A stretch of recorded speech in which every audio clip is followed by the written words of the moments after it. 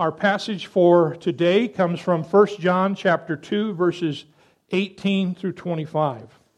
And that's where we're going to be looking at it. I want to thank Armand for the message that he brought to us last Sunday. I've been chewing on that all week long, and it's really been good for my soul. And it really prepared me for what I needed to face this week as I went through the week. And I'm thankful for his obedience in delivering the Word of God as he did. So I've got a question today. How do you discern false teachers in the church or even in our church?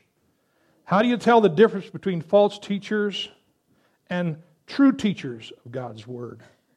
This has been a question from the beginning of the earliest church. And the truth is that where there is truth, there will always be a false teacher or a false prophet of some kind. And John is writing this letter, and this portion of the letter is specifically talking about that. Wherever you find truth, be aware that Satan has a counterfeit. He always has a counterfeit.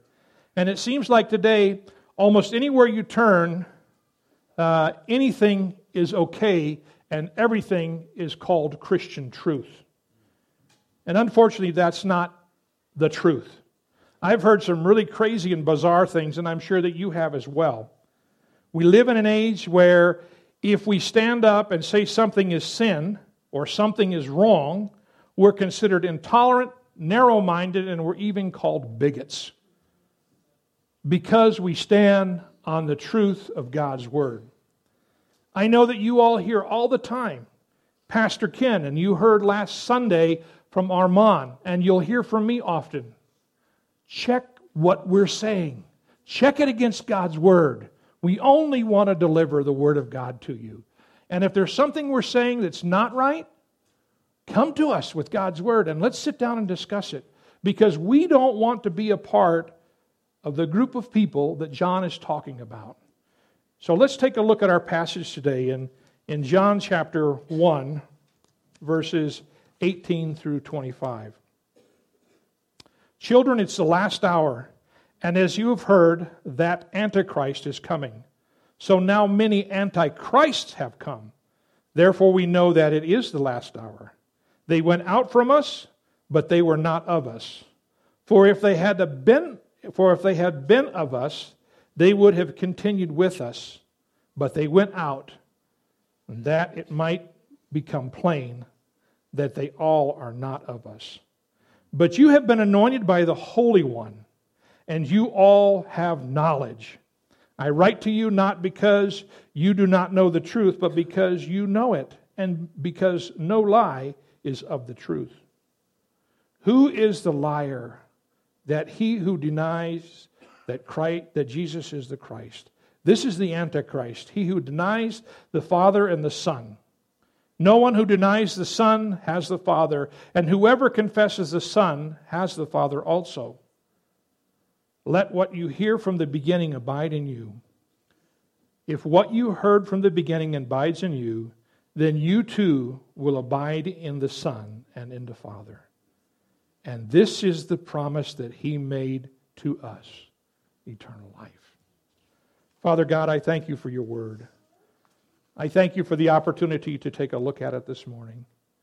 And God, as we look at your word, I pray that you would open our hearts. Lord, I pray that you would take the words of my mouth and the meditation of my heart, and may it be pleasing to you, Lord Jesus Christ, in every way.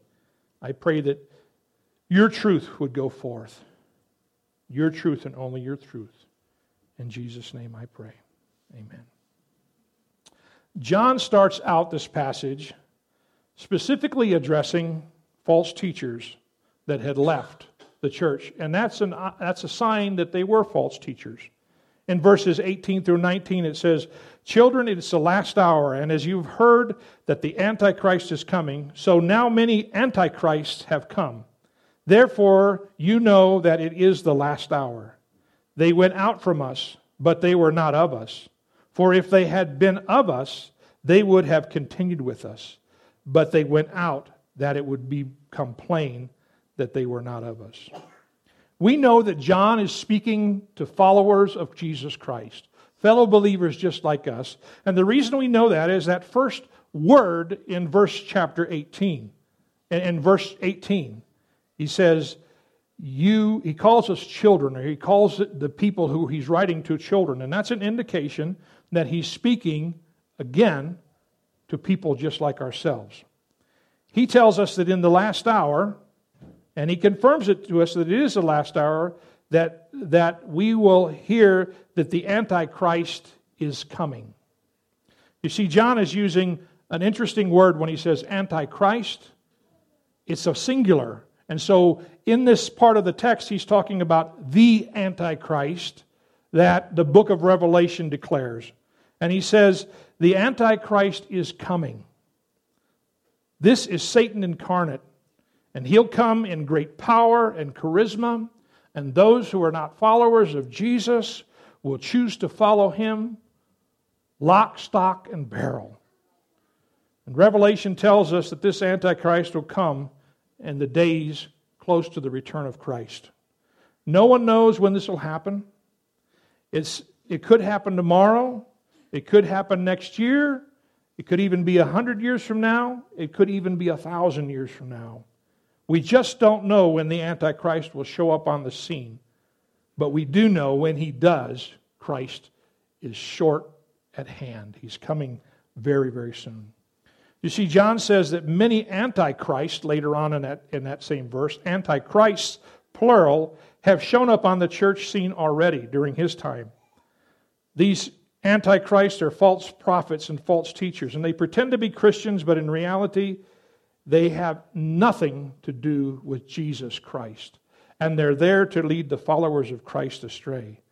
These antichrists, the Antichrist who will come will be the final Antichrist singular that shows up on the end times. And John is not concentrating on the Antichrist. What he's concentrating on in this passage is antichrists, plural, false teachers and false messengers.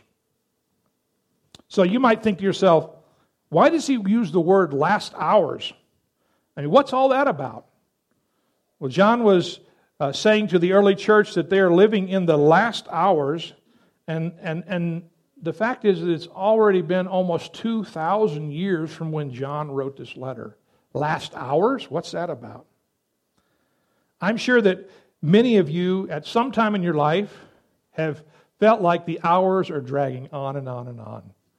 You remember back in grade school or in high school or even college, you were sitting there taking a test and you finished your test and the test was supposed to last an hour and a half, 2 hours, and you'd already, because you're so smart, had already finished the test, or because you can't remember what you were supposed to write down, you're just like, you throw your hands up and give up. But you sit there for the next hour and a half waiting for the test to be done, and it seems like these hours go forever. Last year, I remember I found myself up at Sage West. I had been successful. I had shot a deer. I was home. My daughter was helping me dress it out. And I had a bone saw, and I was cutting one of the front legs, and the leg slipped, and the bone saw went across this index finger and went way down. And so I said, well, I guess I need to go to the doctor. I wished I hadn't. I wished I'd gone to Tony and let him throw a couple stitches into it, because it would have been a lot cheaper. But I sat there at Sage West, which I felt like was for hours and hours and hours, just holding my finger. And there were all kinds of people around me, and I'm like, when am I going to see the doc? When am I going to see the doc? And finally my number came up, and 2 hours later, I was leaving with 2 stitches in my finger. And it just felt like I had been going for hours and hours and hours there. I won't tell you what the end of that story is, but the fact is that it felt like it drug on for hours. When Paul says last hours, he's describing not a period of time, but an epoch of time. So it's long, drawn out. God doesn't operate on our time. He doesn't operate on Eastern Standard Time, Central Time, or Mountain Time. He's not bound to a 24-hour clock like we are. And 2 Peter chapter 3, verse 8 tells us, but do not overlook this one fact, beloved, that with the Lord 1 day is as 1,000 years, and 1,000 years as 1 day. So God's time is not measured by the tick-tock of our clocks. The truth is that we have been in the last days ever since John wrote this letter. And we've been in the last days prior to John's writing this letter. The last days basically started when Christ rose from the dead, and he was resurrected, and then he ascended into heaven. And that was the beginning of the last days. And so John says the last hours, or these final hours. And we see that John is saying that in these final hours there will be many antichrists, and there are already antichrists among us. He's saying now many antichrists have come. This is how we know that we presently are in the last hours, because, believe it or not, there are many false teachers who have invaded the churches across the United States, teaching falseness. You know, you might think, how do you destroy the church? What would be the best way to destroy the church? Would it be to raise up an army and come in and slaughter people? No. That's already been tried multiple times throughout history of this world. And every time the church is persecuted, and every time people are martyred for the name of Christ, there's an increase and a growth in the church.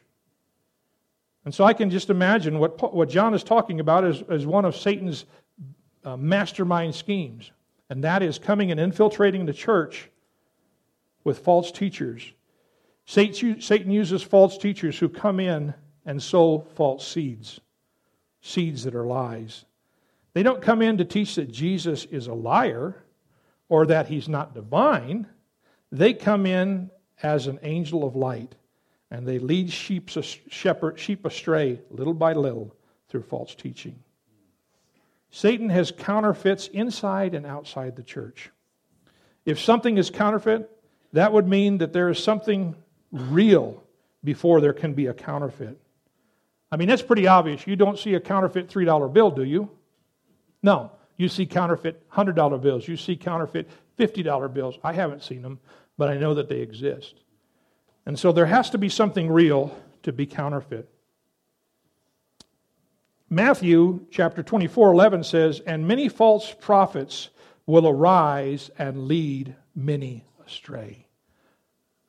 In the Gospel of Matthew, we're warned about this. And John tells us in verse 19 that we can tell a person is a false prophet or a false teacher because they leave the church.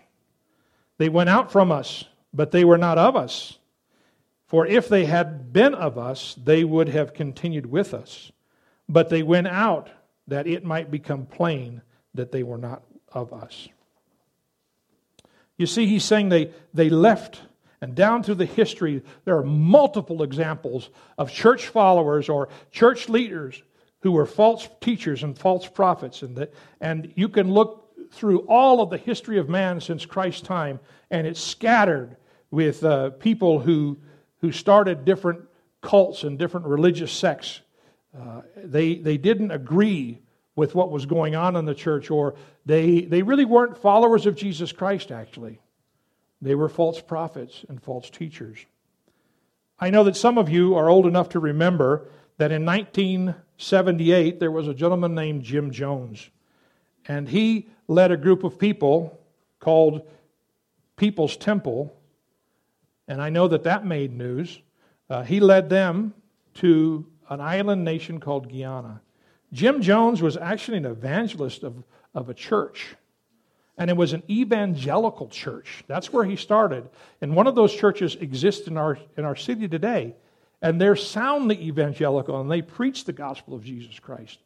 And he was part of that denomination, and out of that, he led over 800 people to the island of Guyana. He considered himself to be the Messiah. He considered himself to have the ability to give God's voice and God's voice alone. And you remember what the end of that whole fiasco was. Over 800 people plus their children committed suicide because of this false prophet. John is warning us against false prophets. Let me read it again. They went out from us, but they were not of us. For if they had been of us, they would have continued with us. But they went out, that it might become plain that they were not of us. Many of these people have left evangelical churches. They're false prophets.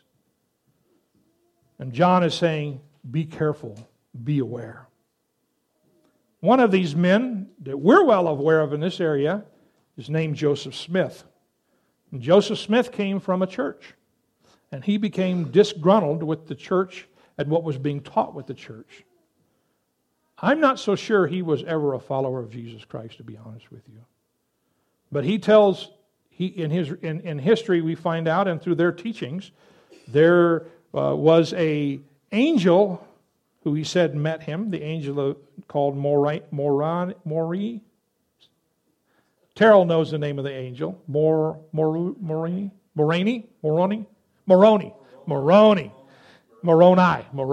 I say E because it's Indonesian. Moroni.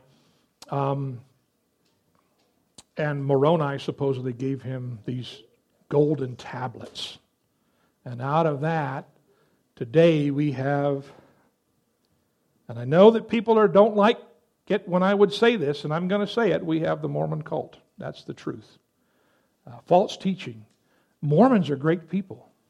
They live ethical, good lives. They really do. They're really good people. In fact, many Mormons are more moral than some evangelicals, just like Muslims are more moral, in many cases, the true ones, than what I see in evangelical churches, to be honest with you. But living a good life, living a moral life, is different than knowing true doctrine and the truth from God's Word. And so just because you live a good life is not proof that you're following the way. You're following Jesus Christ. Just so that we understand here in this fellowship, because we're part of the Christian Missionary Alliance, there are false teachers and there are false prophets. And there was a false prophet and a false teacher who went out from the Christian and Missionary Alliance. His name is David Berg, and he was a pastor in an Alliance church down in Arizona. And he got into an illicit relationship with one of the youth down there, and because of that, he was dismissed from the Christian and Missionary Alliance, and he took his family and he traveled all over the country as an evangelist. His children and his wife would come into a church, they would sing beautiful hymns and beautiful songs, and he would preach the gospel, quote unquote. And after 4 or 5 years, he ended up running out of money, so he found himself in California.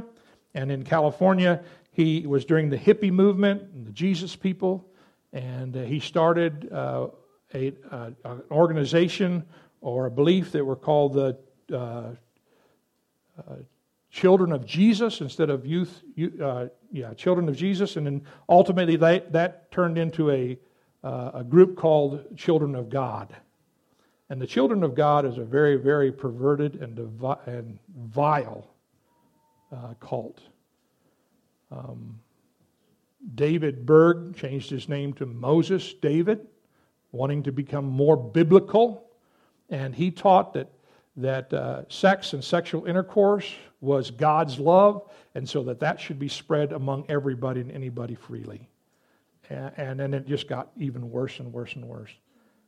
And if you go on YouTube and you find him, there's a clip that I wanted to get for us this morning, but it's right there, and he is saying, if you just believe in Jesus Christ, and if you confess Jesus Christ as your Lord and Savior, and he goes on, and when you watch it, it sounds exactly like an evangelical pastor.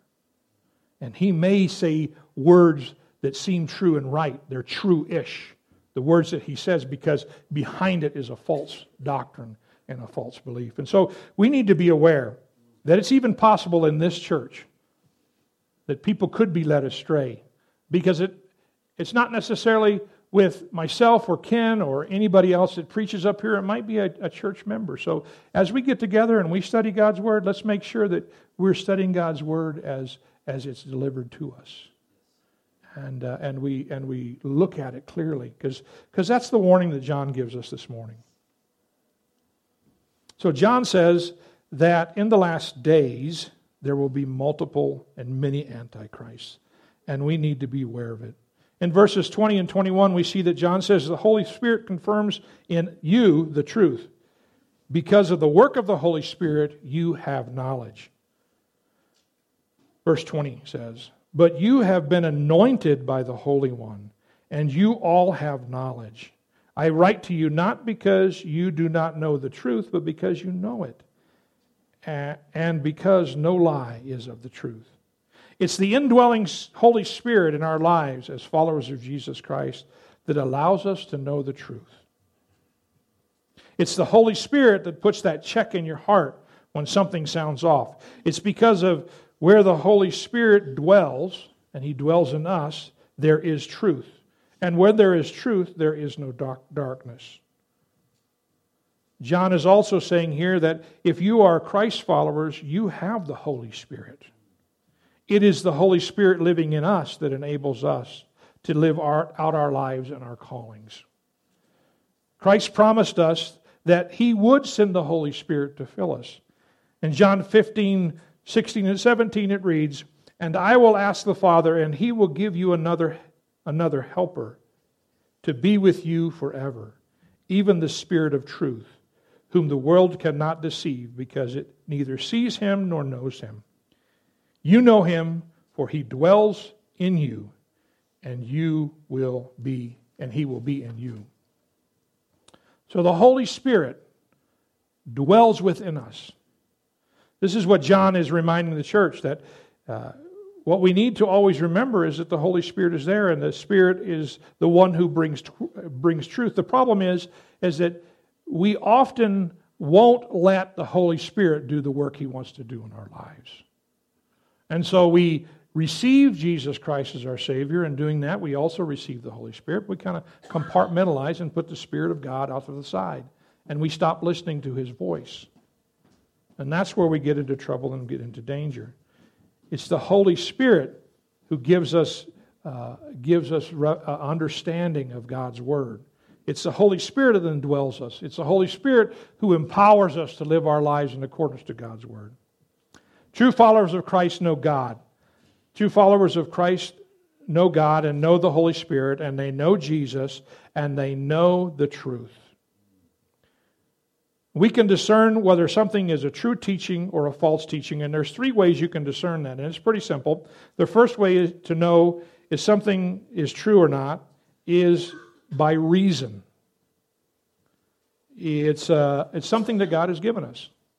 If 2 plus 2, what does that equal? 4. That's mathematically reasoning. That's truth. 2 plus 2 equals 4. That's the first way. The second way is through experience. This is called scientific method. An example of this would be you take a cup of water, you take a cup of oil, you pour them together, and guess what happens?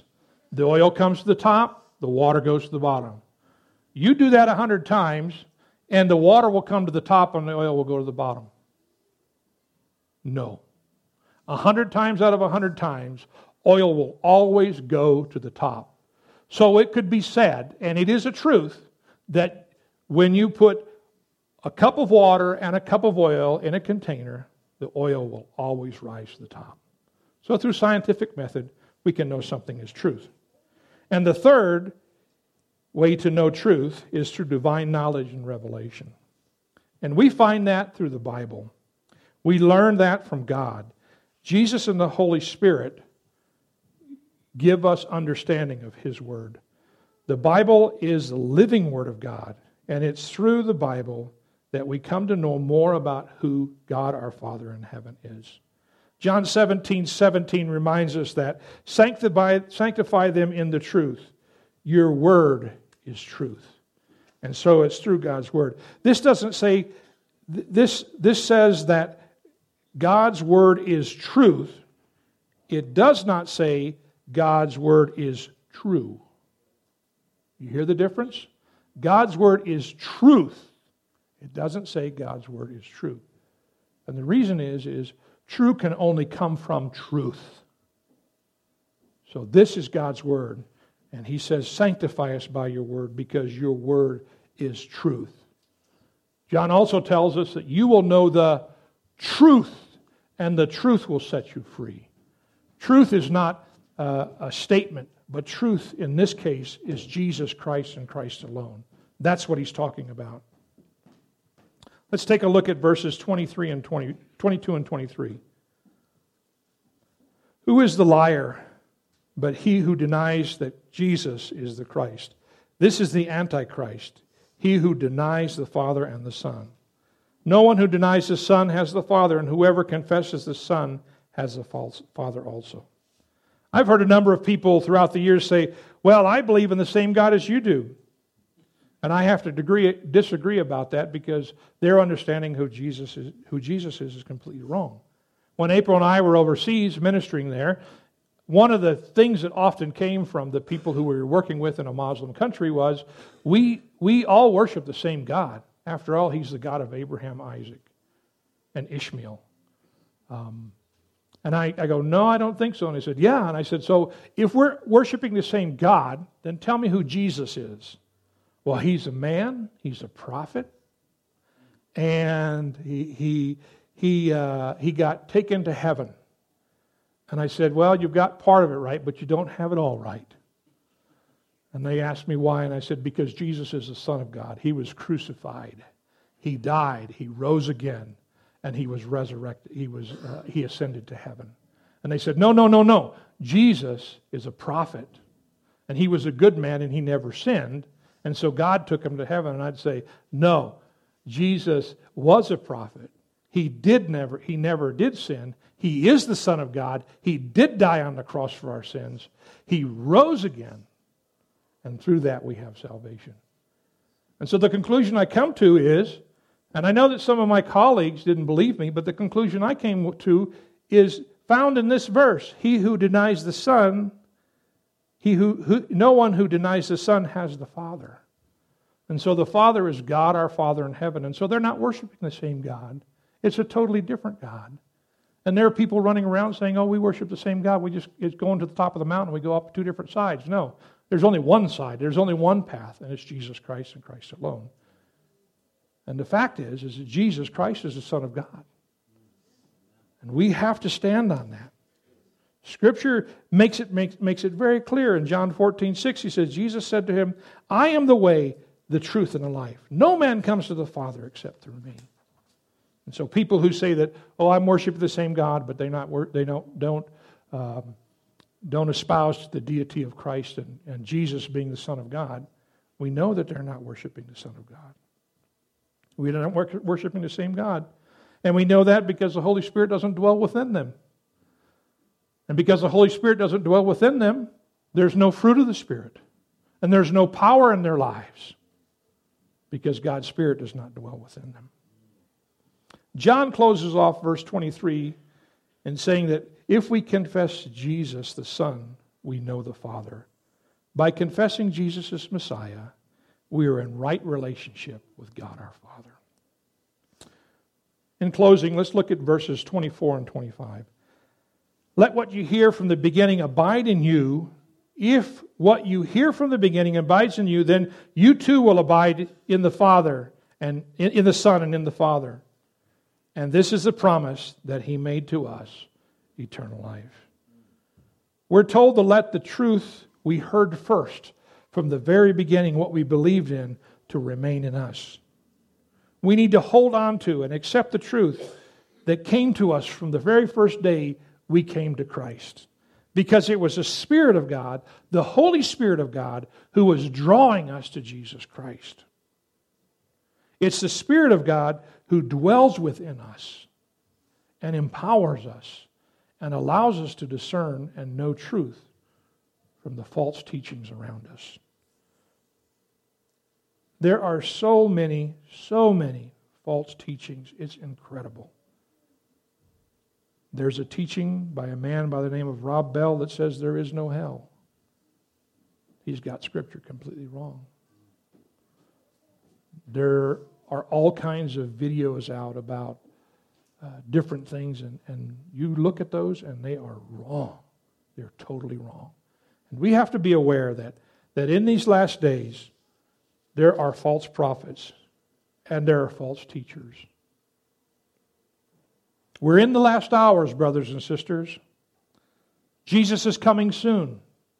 And the closer the time comes to His return, the more we will see false prophets and false teachers cropping up.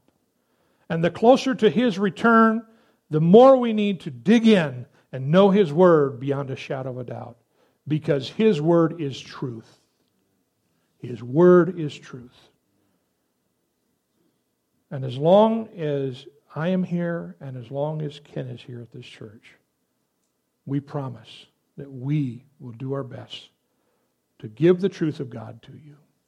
Because it's through His truth and through God's Word that we are directed. It's because of His Word that we know that we are to be His ambassadors, allowing the Holy Spirit to fill our lives full, allowing Him to give us discernment, allowing Him to help us as we share with our neighbors and our friends who Jesus Christ is and the hope that we have in Him. Beware of false prophets. And rejoice that as you allow His Word to abide in you, we have a promise that we will see eternal life. Let's pray. Father in heaven, I thank you for your Word. I thank you that your Word is truth. I thank you for the reminder that John has brought to us this morning. That there will be people who will try to lead us astray. But your Holy Spirit dwells within us. Your Holy Spirit gives us discernment. Your Holy Spirit empowers us. Help us this week, Lord, as we read your Word, that we will fall deeper and deeper in love with you, God our Father in heaven. Help us to affirm our belief, our trust in you, Jesus Christ, as Lord and Savior. You've done it all, Lord. We thank you. In Christ's name I pray. Amen.